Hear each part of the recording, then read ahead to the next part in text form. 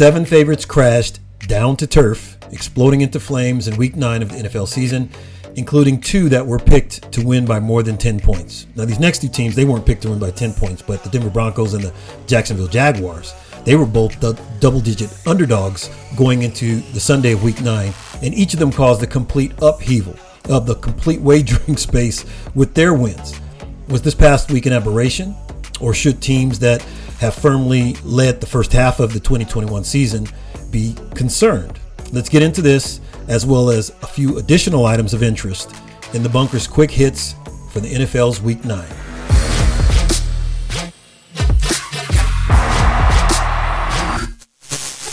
The surprising AFC has turned out to be a must-watch rumble every week, whether divisional matchups or against NFC opponents, led by the surprising Tennessee Titans, and pulling up the rear of that leading group is also the surprising New England Patriots.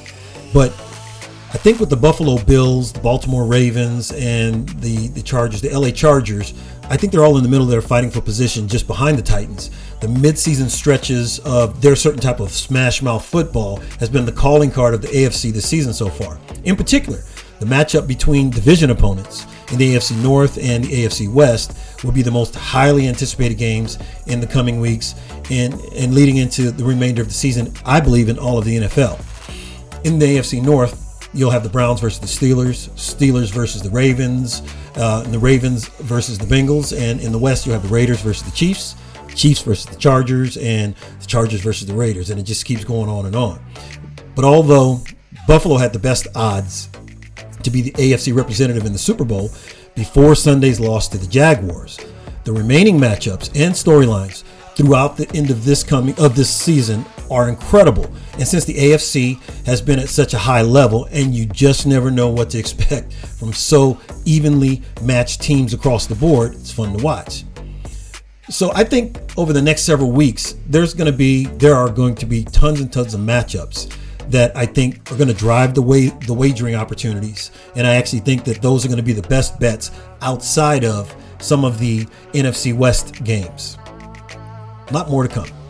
Over the past few decades, there have been numerous scientific experiments that seek to find why dog owners tend to choose dogs that look just like them. Through numerous trials, researchers have found that I'd say a little more than 74% of the time, the participants were able to correctly match the dogs and owners simply from seeing only the eyes of both the dogs and their owners.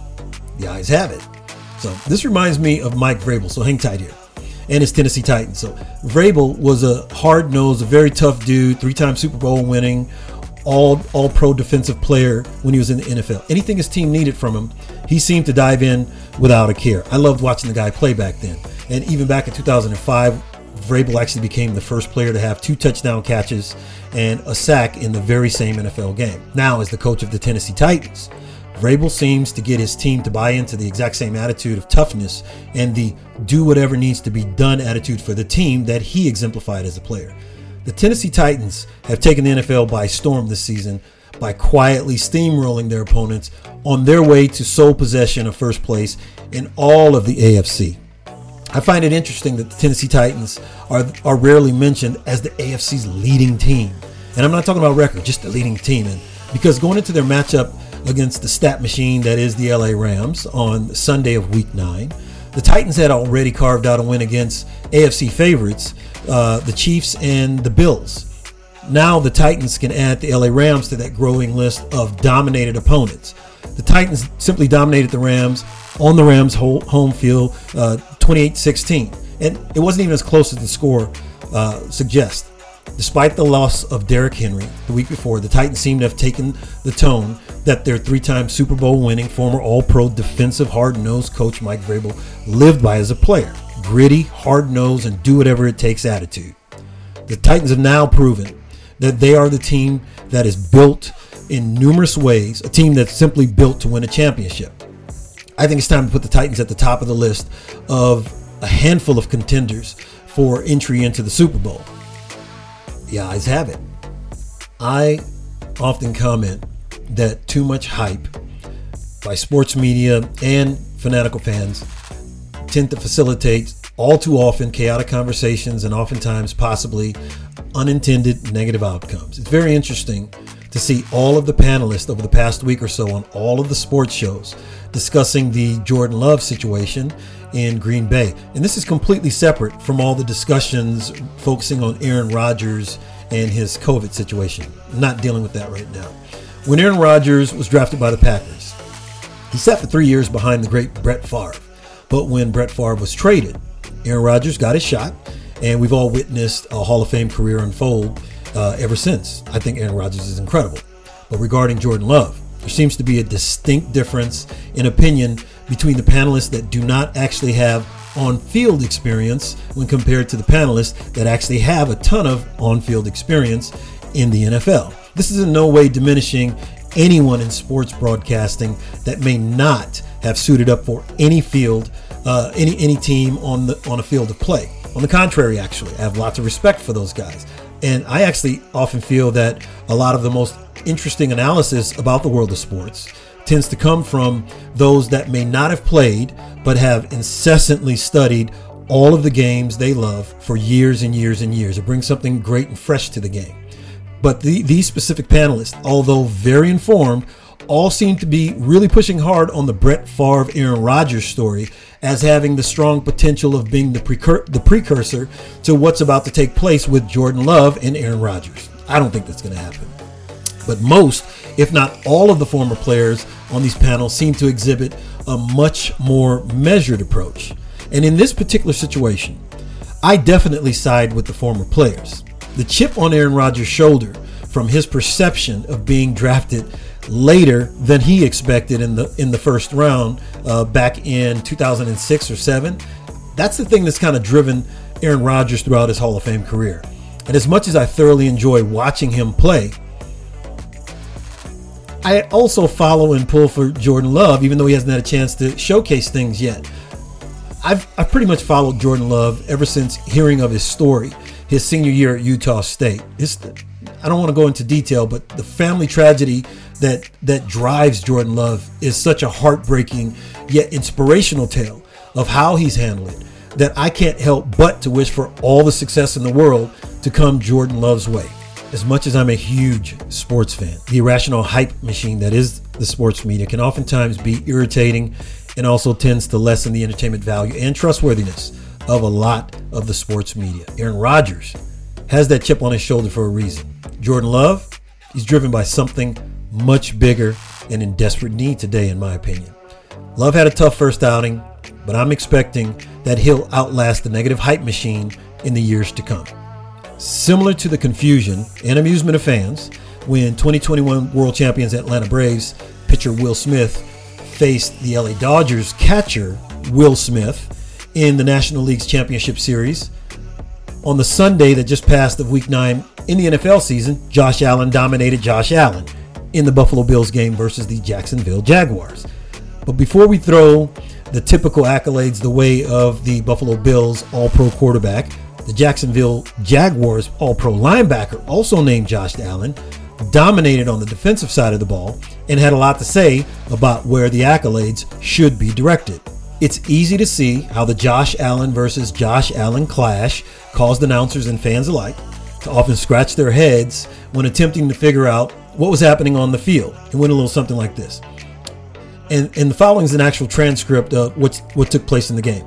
Josh Allen sacked by Josh Allen. Josh Allen tackled by Josh Allen. Josh Allen intercepted by Josh Allen. And Josh Allen's fumble recovered by Josh Allen. All of this may seem a bit fun to follow, but in the mind of the Jaguars All-Pro linebacker Josh Allen, there was zero confusion as to which of the Josh Allen's name should have been called all day during the celebrations on the field. Josh Allen, the linebacker, finished with 8 tackles, 1 sack, 2 tackles for loss, an interception, and a fumble recovery as he led his Jaguars just to their second win of the season and definitely the biggest win for Urban Meyer and his team this season. Let's hope that out of this game, this can lead to a stronger end of the season for the Jaguars. They were having a tough time up until now. I wish them the best. Guys named Josh seem to make headlines all over the place in Week 9 of the NFL. And what I witnessed on the first game of the week on Thursday Night Football when the Jets visited the Colts was something incredibly inspiring to me. Unfortunately for the Jets, they're just having a tough time. They just can't seem to catch a break. But the week before, the Jets started a backup quarterback by the name of Mike White for their injured number 2 pick, Zach Wilson. Mike White had an incredible game in his first outing. But then the very next week, Mike White was injured in the beginning of the game, and the Jets were forced to insert their third string quarterback, a journeyman by the name of Josh Johnson. As a journeyman quarterback and a third stringer, those guys are rarely, if ever, able to perform reps with any of the starting team or even the second stringers throughout the week in practice. So it can oftentimes lead to disjointed play anytime a third stringer is inserted into a game. Additionally, Josh Johnson is 35 years old, and he's been on 13 NFL rosters, as well as AFL and XFL rosters. I understand that 35 isn't as viewed as old as it used to be in the league, but that's typically thought of players that consistently play, not necessarily for a journeyman that's been on 13 different NFL rosters. But when his number was called, this guy calmly stepped up, completed 27 of 41 passes, 300 plus yards for 3 touchdowns. He had such a calm demeanor. It seemed to speak volumes for him, as if he has always been there. I thoroughly enjoyed watching this guy play, the confidence he exuded. The team seemed to respond to that in kind as well. There was an easily noticeable jump in energy by the Jets, even though they lost. Johnson, even after the game, walked throughout the locker room and made sure to shake hands with all the guys, all of his teammates, thanking them, which was fantastic. The typical comments, often negative, were heard from a wide swath of analysts and commentators during and throughout and after the game. However, their comments didn't erase what I felt the importance of the moments I witnessed from Josh Johnson when he was thrown into the pit and expected to perform. I think Johnson's performance, combined with some of the talk from the naysayers, reminded me of a favorite quote of mine from Theodore Roosevelt, the 26th president. Hang in here for a sec. I love this. It is not the critic who counts, not the man who points out how the strong man stumbles, or where the doer of deeds could have done them better. The credit belongs to the man who is actually in the arena, whose face is marred by dust and sweat and blood, who strives valiantly, who errs, who comes short again and again, because there is no effort without error and shortcoming, but who does actually strive to do the deeds, who knows great enthusiasm, the great devotions, who spends himself in a worthy cause, who at the best knows in the end the triumph of high achievement, and who at the worst, if he fails, at least fails while daring greatly, so that his place shall never be with those cold and timid souls who neither know victory nor defeat. I know this is all a bit heavy-handed on my part, considering some may say that it's just a football game. I do agree with that in some part, but I also believe that two things can be true at the same time, and that story of Josh Johnson's perseverance is something to be shared and appreciated, definitely emulated, no matter our chosen path. I've heard that quarterback Mike White is feeling well enough to potentially return for the Jets this coming Sunday against their strongest division rival, the Buffalo Bills. Whether Josh Johnson plays again this season or ever, I appreciate the perseverance of his journey, and I wish him well. Until next time.